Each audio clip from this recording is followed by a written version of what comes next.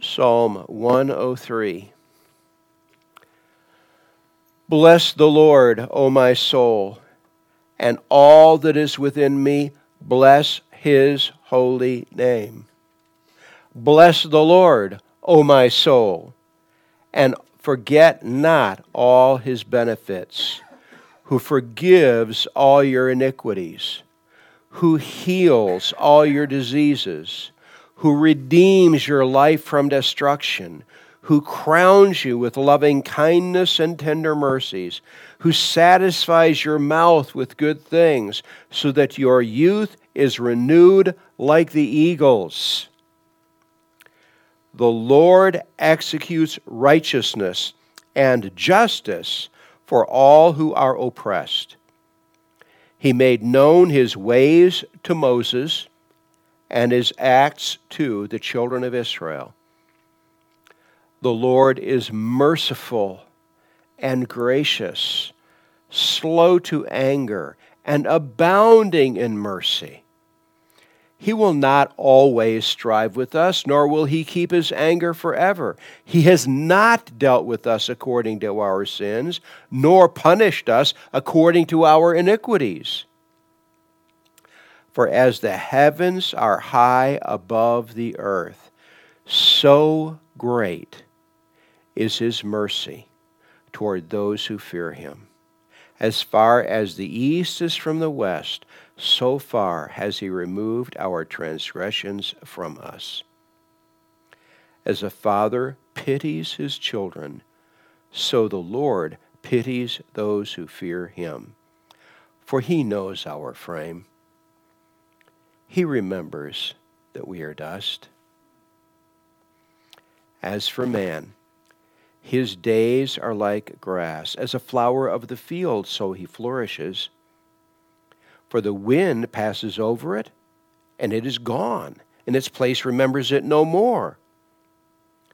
But the mercy of the Lord is from everlasting to everlasting on those who fear him, and his righteousness to children's children, to such as keep his covenant, and to those who remember his commandments to do them.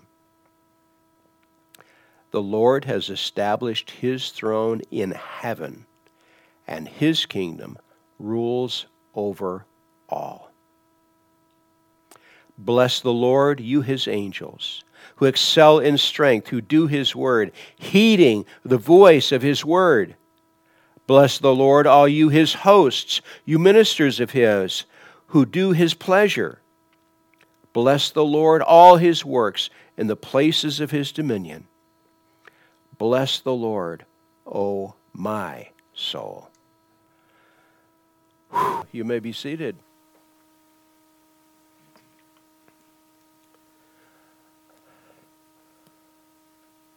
The Holy Spirit's letter to the Galatians.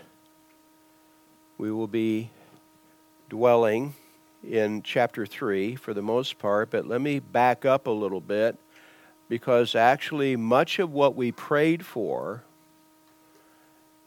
and what are we praying for right now in this present world? We are seeing here in the United States and around the world what appear to be great movements of God the Holy Spirit. But whenever there are great movements of God the Holy Spirit, whenever God does pour out a spirit of repentance on areas and on people, there is always a satanic response. What has happened here in Galatia, Paul, the apostle, went to this Roman province of Galatia, what is basically in north-central modern-day Turkey, what's called geographically Asia Minor. He went there because God sovereignly sent him there.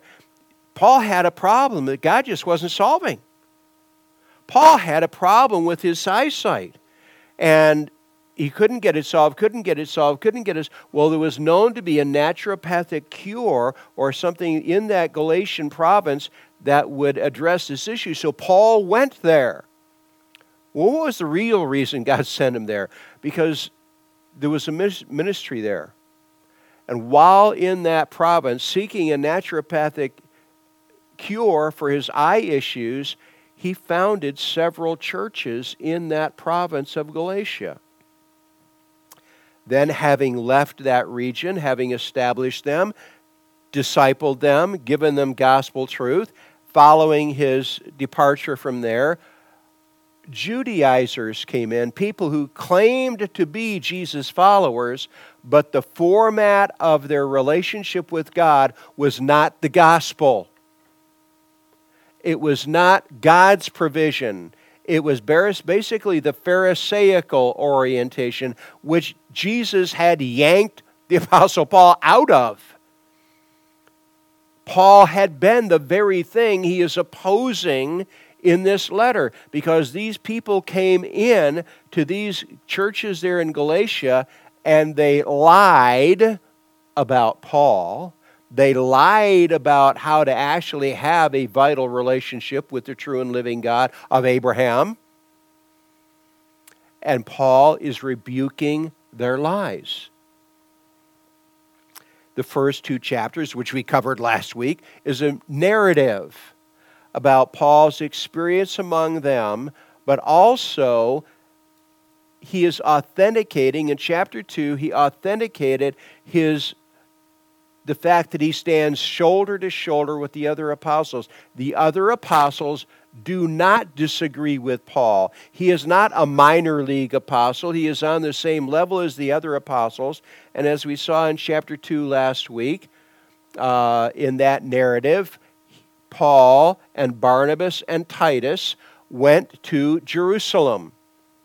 And they sat down with Peter, also called Cephas, with Peter and the Apostle John and James, the half-brother of the Lord Jesus, who is called an apostle. He was also an apostle. There were more than 12 apostles. Barnabas and Paul sat down, and Titus accompanying them, sat down with them and completely explained the message that Paul and Barnabas were presenting as they roamed the world. And those 3 apostles embraced fully, completely their message. There was no disagreement. And Paul even says, here is Titus, a Greek who is with us, and even Titus was not compelled to be circumcised. All of that legalism that accompanied the law of Moses that would have formerly been required has been set aside. And then the second paragraph of chapter 2, Peter whenever you're going to Jerusalem, you're going up. Whenever you're leaving Jerusalem, you're going. He came down from Jerusalem to Antioch of Syria, where Paul and Barnabas, the Lord has just kicked the door open to this ministry, and it is just an outrageous turning to the Lord in this Gentile region. Now, there are Jews there who have come to become followers of Jesus as well as Gentiles. Peter came there, and Peter is having a blast. He is enjoying himself so much. They're having their love feast together, and he is reveling in this, no hesitation at all. And then some Judaizing Christians, those who still hadn't pulled themselves away from that tar baby of the law, the Pharisaical mode of life, they had come, they're professing Christians, but they're still legalists in their, false legalists in their understanding of how to have a relationship with God. And they come to the church at Antioch. They come to the public meetings, which they're meeting in homes. They're doing the love feast. They've got the buffet table over here. It's always, and Peter has been filling his plate at the buffet table, and there are some foods on that table that do not conform with the Levitical mandates.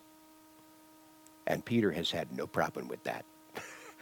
But then these fellows show up, and my imagination says they set up their own buffet table that only had Levitical conforming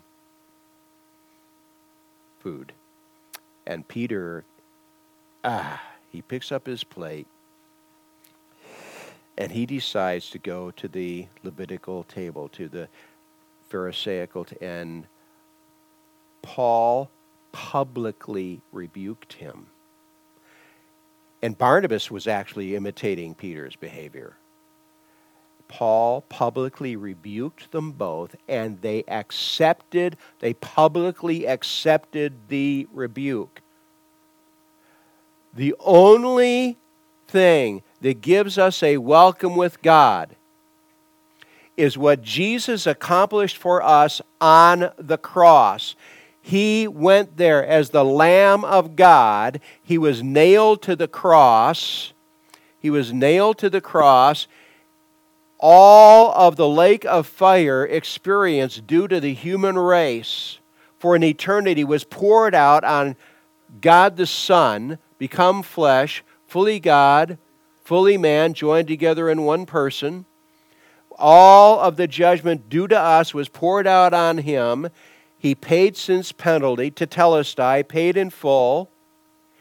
He paid sin's penalty that gives our Holy Father perfect freedom to forgive us. That's the gospel truth. Anything that minimizes that or adds to that, all I need to do, my sole participation, is holding out an empty hand and receiving the benefit. All I have to have is enough faith to hold out an empty hand. Yes, God, may I please receive the benefit your Son created for me by what he endured on the cross. And God's uniform answer is yes. Now, God incites me. I appreciate our systematic theology class, because one of the things that Brother Brandon has emphasized, we do that because we're incited by God to do this. You know what, folks? We're rebels. I don't care who you are, you're self-righteous.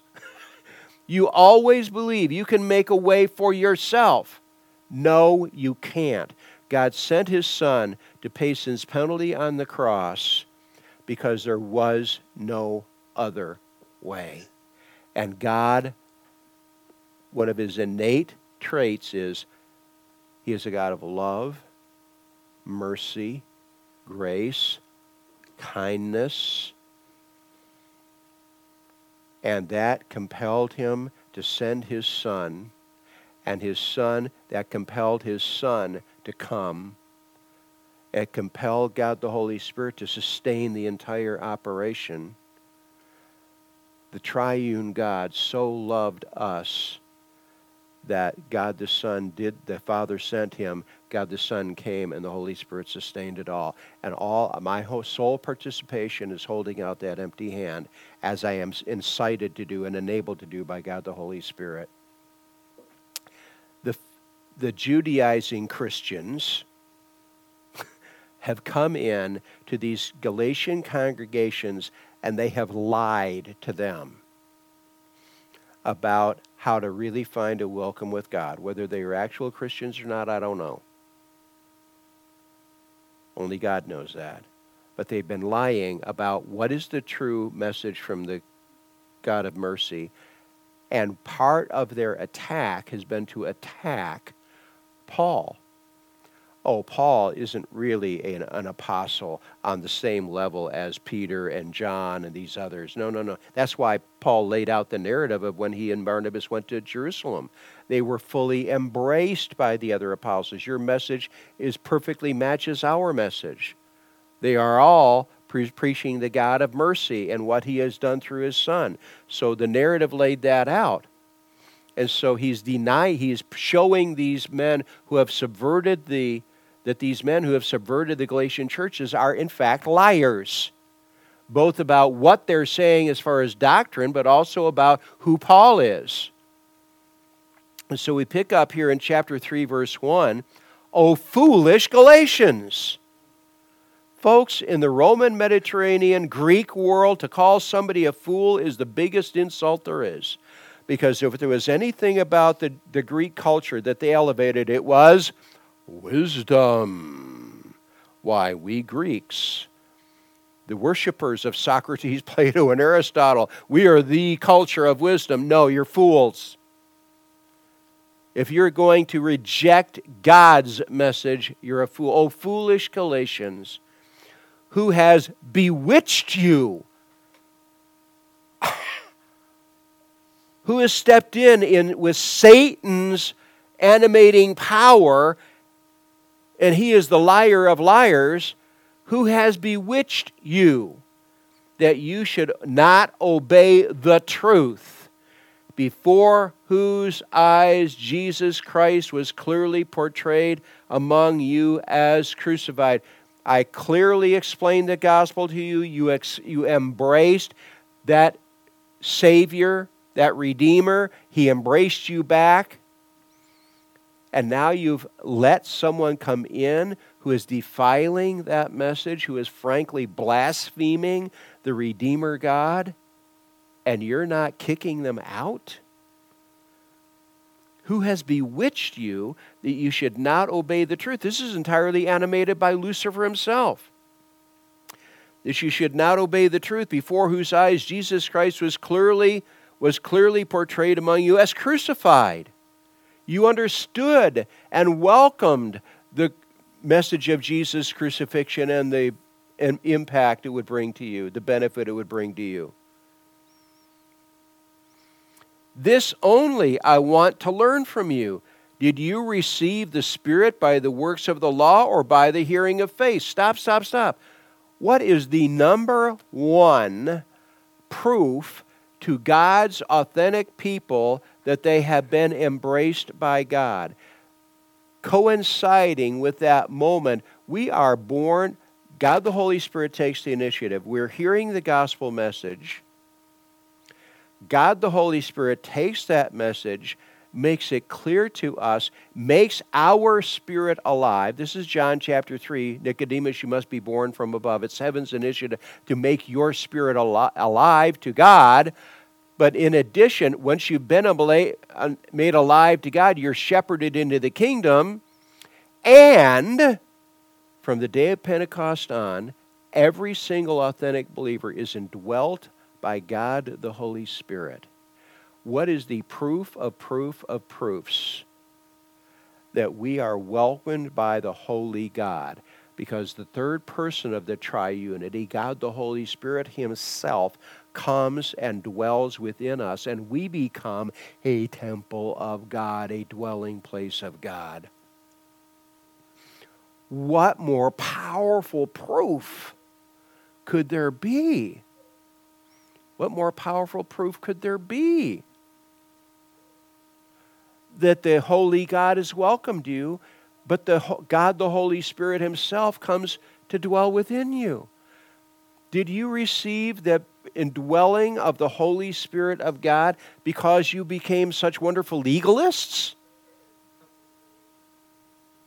This only I want to learn from you. Did you receive the Spirit by the works of the law or by the hearing of faith? I heard the gospel message. By faith, I received the benefit, and God granted to me that proof of a welcome with him by the Holy Spirit taking up residence within me. Did you receive the Spirit by the works of the law or by the hearing of faith? Are you so foolish?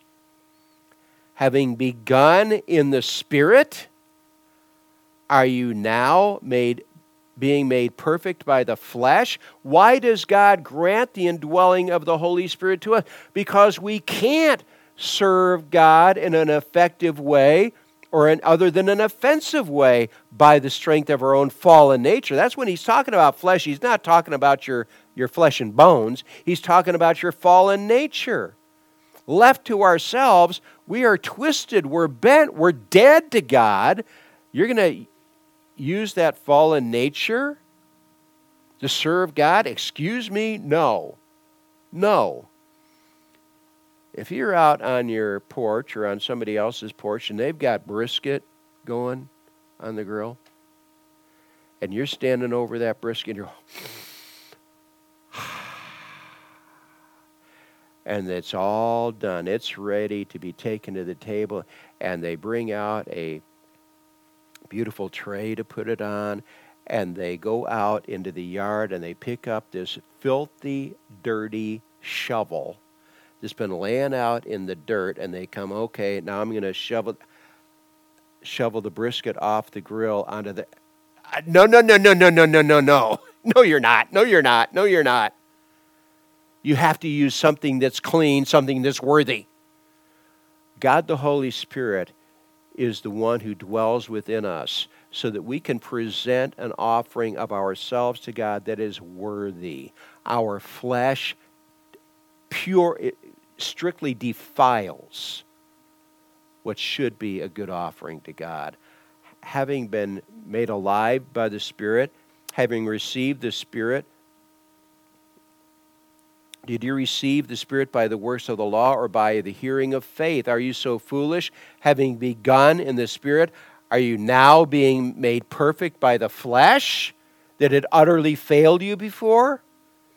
Have you suffered so many things in vain? And in fact, they had suffered rejection by their culture, by their community, because of their loyalty to Jesus when they were there being ministered to by Paul and receiving the gospel as it really was. They had received. Have you suffered so many things in vain for nothing, if indeed it was in vain? I'm doing my best, Paul is saying, not to throw in the towel on you guys. That it wasn't in vain. In fact, God is going to restore you. That is my hope. That's the reason I'm writing this letter to you. Therefore, he who supplies the Spirit to you and works miracles among you, does he do it by the works of the law or by the hearing of faith? What does Paul, he hammers it here in Galatians, but also in Romans. What is the purpose of the law? Is there anything wrong with the law of God? There is not one single thing wrong with the law of God, except that it doesn't produce life in us. All it does when we are exposed to the law, if we are responding to it as God purposes us to respond to it, it tells us what our failures are, what our sin is. It doesn't solve our problem, it discloses our problem. And then God steps in with the cure, and that is what Jesus accomplished for us on the cross. That's the cure. The law is the diagnostic tool, and that was the term I hammered going through it in our study of Romans. The law was a diagnostic tool that told us what the problem was. Jesus is the great physician. He solves the problem. Therefore, he who supplies the Spirit to you and works miracles among you, does he do it by the works of the law or by the hearing of faith? Just as Abraham believed God, and it was accounted to him for righteousness. Let's look at Abraham. Now, who is, if you go into the Hall of Fame of the Jewish faithful, and you walk in the front door, anybody here ever been to the Baseball Hall of Fame? I went there when I was a little kid up in Cooperstown, New York. You walk in the front door, and here are these bronze plaques. You walk down halls, these bronze plaques. Well, you walk in the front door of God's Hall of Fame, one of the first plaques you see right there when you walk in the front door is Abraham. Because Abraham believed God, and it was accounted to him for righteousness. You mean Abraham wasn't a lawkeeper? Abraham didn't even have the law. As Paul's going to point out here, they don't get the law from Mount Sinai for hundreds of years. What was the message Abraham heard? He heard the message of mercy and grace. I am calling you, Abraham. I'm going to send you, Genesis chapter 12, and I'm going to give you a land. He promises Abraham the western third of the Fertile Crescent, one of the most agriculturally productive places on the planet. I'm going to give you a land. I'm going to give you a seed that cannot be counted. I'm going to give you more descendants than you could ever possibly count. And I'm going to give you a blessing. And I'm going to bless all the nations through you. By the way, simple question. Was Abraham a Gentile or was he a Jew? He was a Gentile. They wouldn't get that's Genesis 12, they wouldn't get the ritual of circumcision, which sets apart the Jews as an ethnic group, till chapter 17. He is hearing this as a member of the nations. And the same faith that God granted to Abraham that he would believe God to do for him what he could not possibly do for himself. That's the gospel template. And it was accounted to him for righteousness.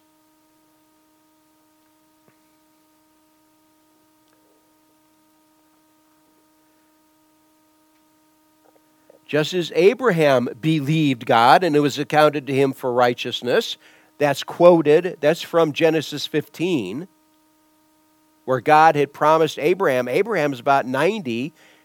This is 20 or 30 years after the Genesis 12 promises, and he and Sarah still haven't had one child.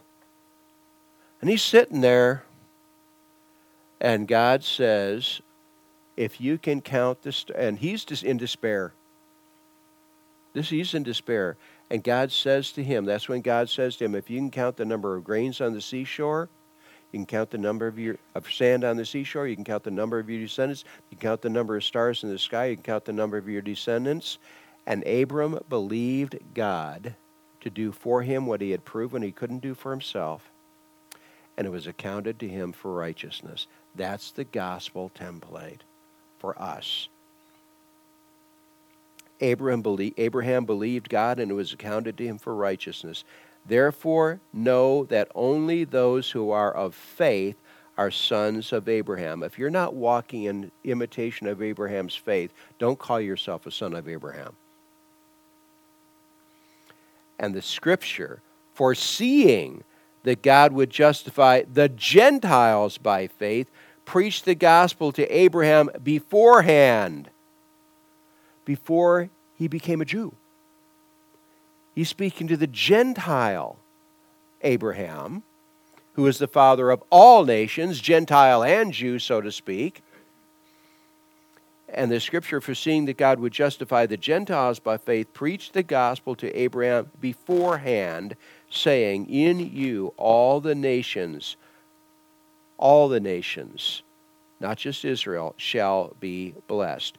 And how does God create that blessing? Because he drew God the Son become flesh. What was the flesh part?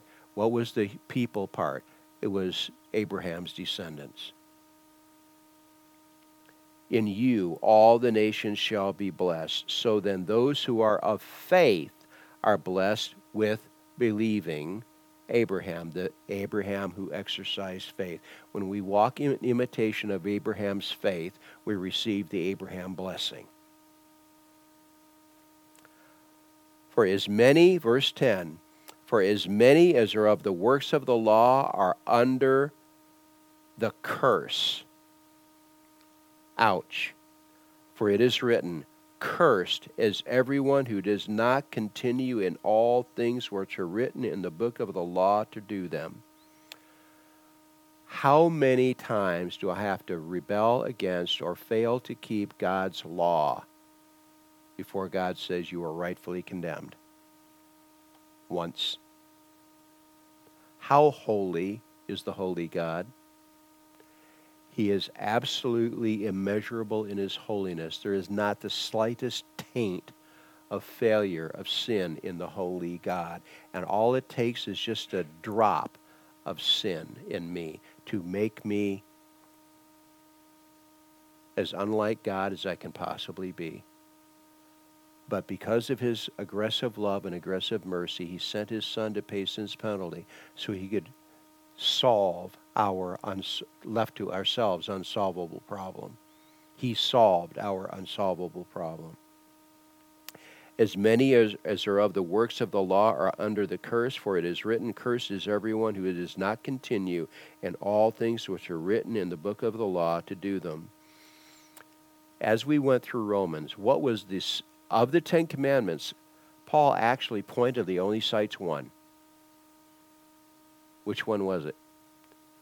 Number 10. You shall not covet. This is hidden. Covetousness is hidden. Human eyes can't see what's inside your mind and heart. Now, if you shoot your mouth off, that's your problem. But the human race can't see that. But number 10 is you shall not covet your neighbor's life, wife, stuff reputation. You're not to murder your neighbor. You're not to rob your neighbor. You're not to commit adultery with your neighbor's wife or spouse. You're not to speak evil of him, destroying his reputation. And you also are not to even want to do those things. And that is the commandment that Paul cites. Why? Because the Pharisee of Pharisees, known as Saul of Tarsus, I would dare say that commandment was the one that was beating him up. Nobody else could see it, but he was under conviction of having violated that sin. Oh, what is being a Pharisee all about? It's about jealousy. It's about your reputation. And I want to have a better reputation than the other Pharisees. I want to have a better reputation than the Sadducees. I want to have a better reputation. What's that? That's envying your neighbor's status.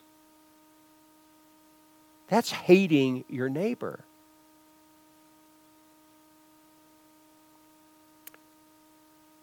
But that no one is justified by the law in the sight of God is evident, for what does it say in the Scripture about Abraham? It says in the Scripture, Habakkuk 2:4, the just shall live by faith.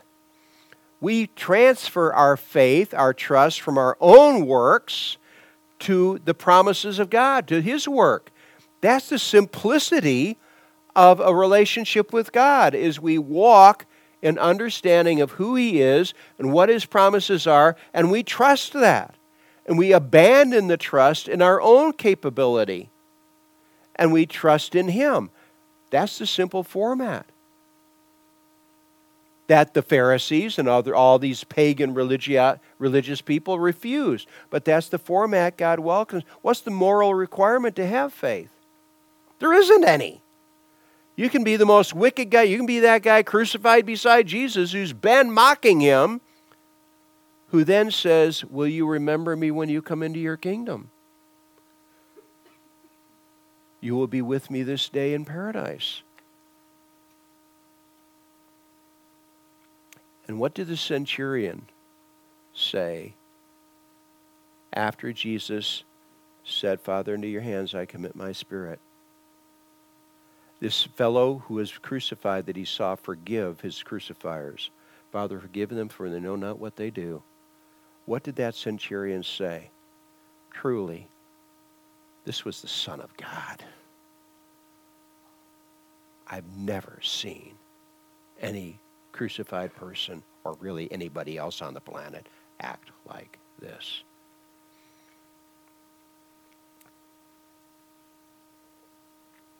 For as many as are of the works of the law are under the curse, for it is written, cursed is everyone who does not continue in all things which are written in the book of the law. It's an all or nothing thing to do them. But that no one is justified by the law in the sight of God is evident, for the just shall live by faith. Direct statement from God the Holy Spirit through the pen of Habakkuk. Habakkuk 2:4. Yet the law is not of faith. It's about performance. The law is not of faith, but the man who does them, the commandments, shall live by them. Except it never works. Christ has redeemed us from the curse of the law, having become a curse for us. He became a curse for us. The condemnation righteously due to us was laid upon Him, and God gave to Him on the cross the treatment we deserved. Christ has redeemed us from the curse of the law, having become a curse for us, for it is written, cursed is everyone who hangs on a tree. What in the world? You go back to the book of Leviticus.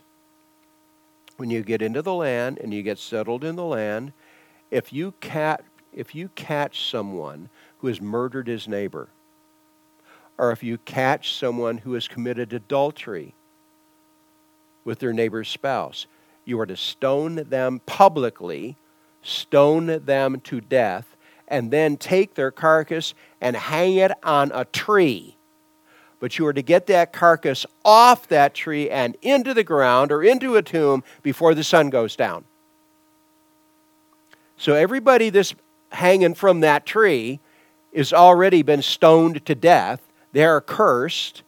But you get them in there. That's why they had to get Jesus and the two men crucified with him off their crosses before the sun went down on the day of their crucifixion, because required it, and the Romans didn't want to create a riot, and so they conformed to the Jewish demand, and they put a spear into Jesus' side and saw the fluids were separating. Well, they knew that was proof that he was already dead, and they broke the two men crucified with him so that they would suffocate, because you can't breathe if you can't push yourself up on that nail through your feet.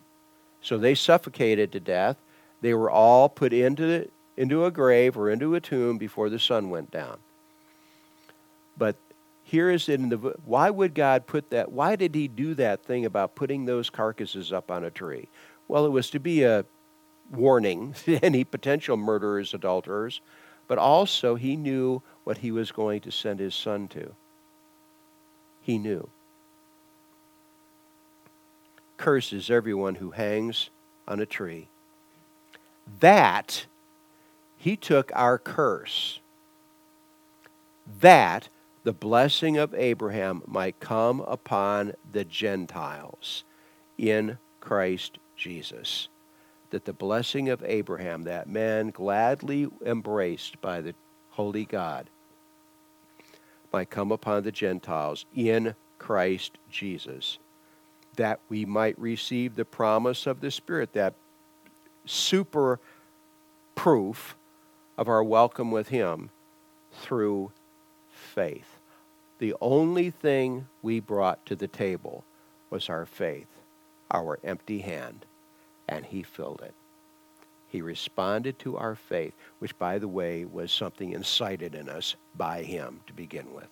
How big a God of mercy is our God. He is the God, he is the shepherd that pursues us out in the wilderness when we're not even looking for him, but he looks for us and brings us home. And we can be very, very grateful that God of mercy is our God. We will pick up with verse 15 next time, which is about half the passage I thought we were going to cover today. So you'll forgive me, please. Our Lord, we do want to thank you. You're so grateful that the Creator God, who holds the creation in the span of his hand, you are not only the mighty God, you are not only the holy God, you are the merciful God, the aggressively merciful God, who swept us up and brought us home on your shoulders rejoicing. You are more eager to forgive than we are to even ask for the forgiveness. You love mercy. We thank you that is the reality of who you are and what you do. We ask that every single person here will have a deeper, clearer grasp of your gospel truth, your good news to us, to embrace it and be embraced by it, and that in the week to come, you will kick open a door of opportunity for us to share, be used by your Holy Spirit to share this gospel with someone else, another lost sheep whom you are seeking. We ask for this, and give us alertness to the opportunities you present to us. We ask this of you, good shepherd. And all God's people said, amen. I'm going to invite you to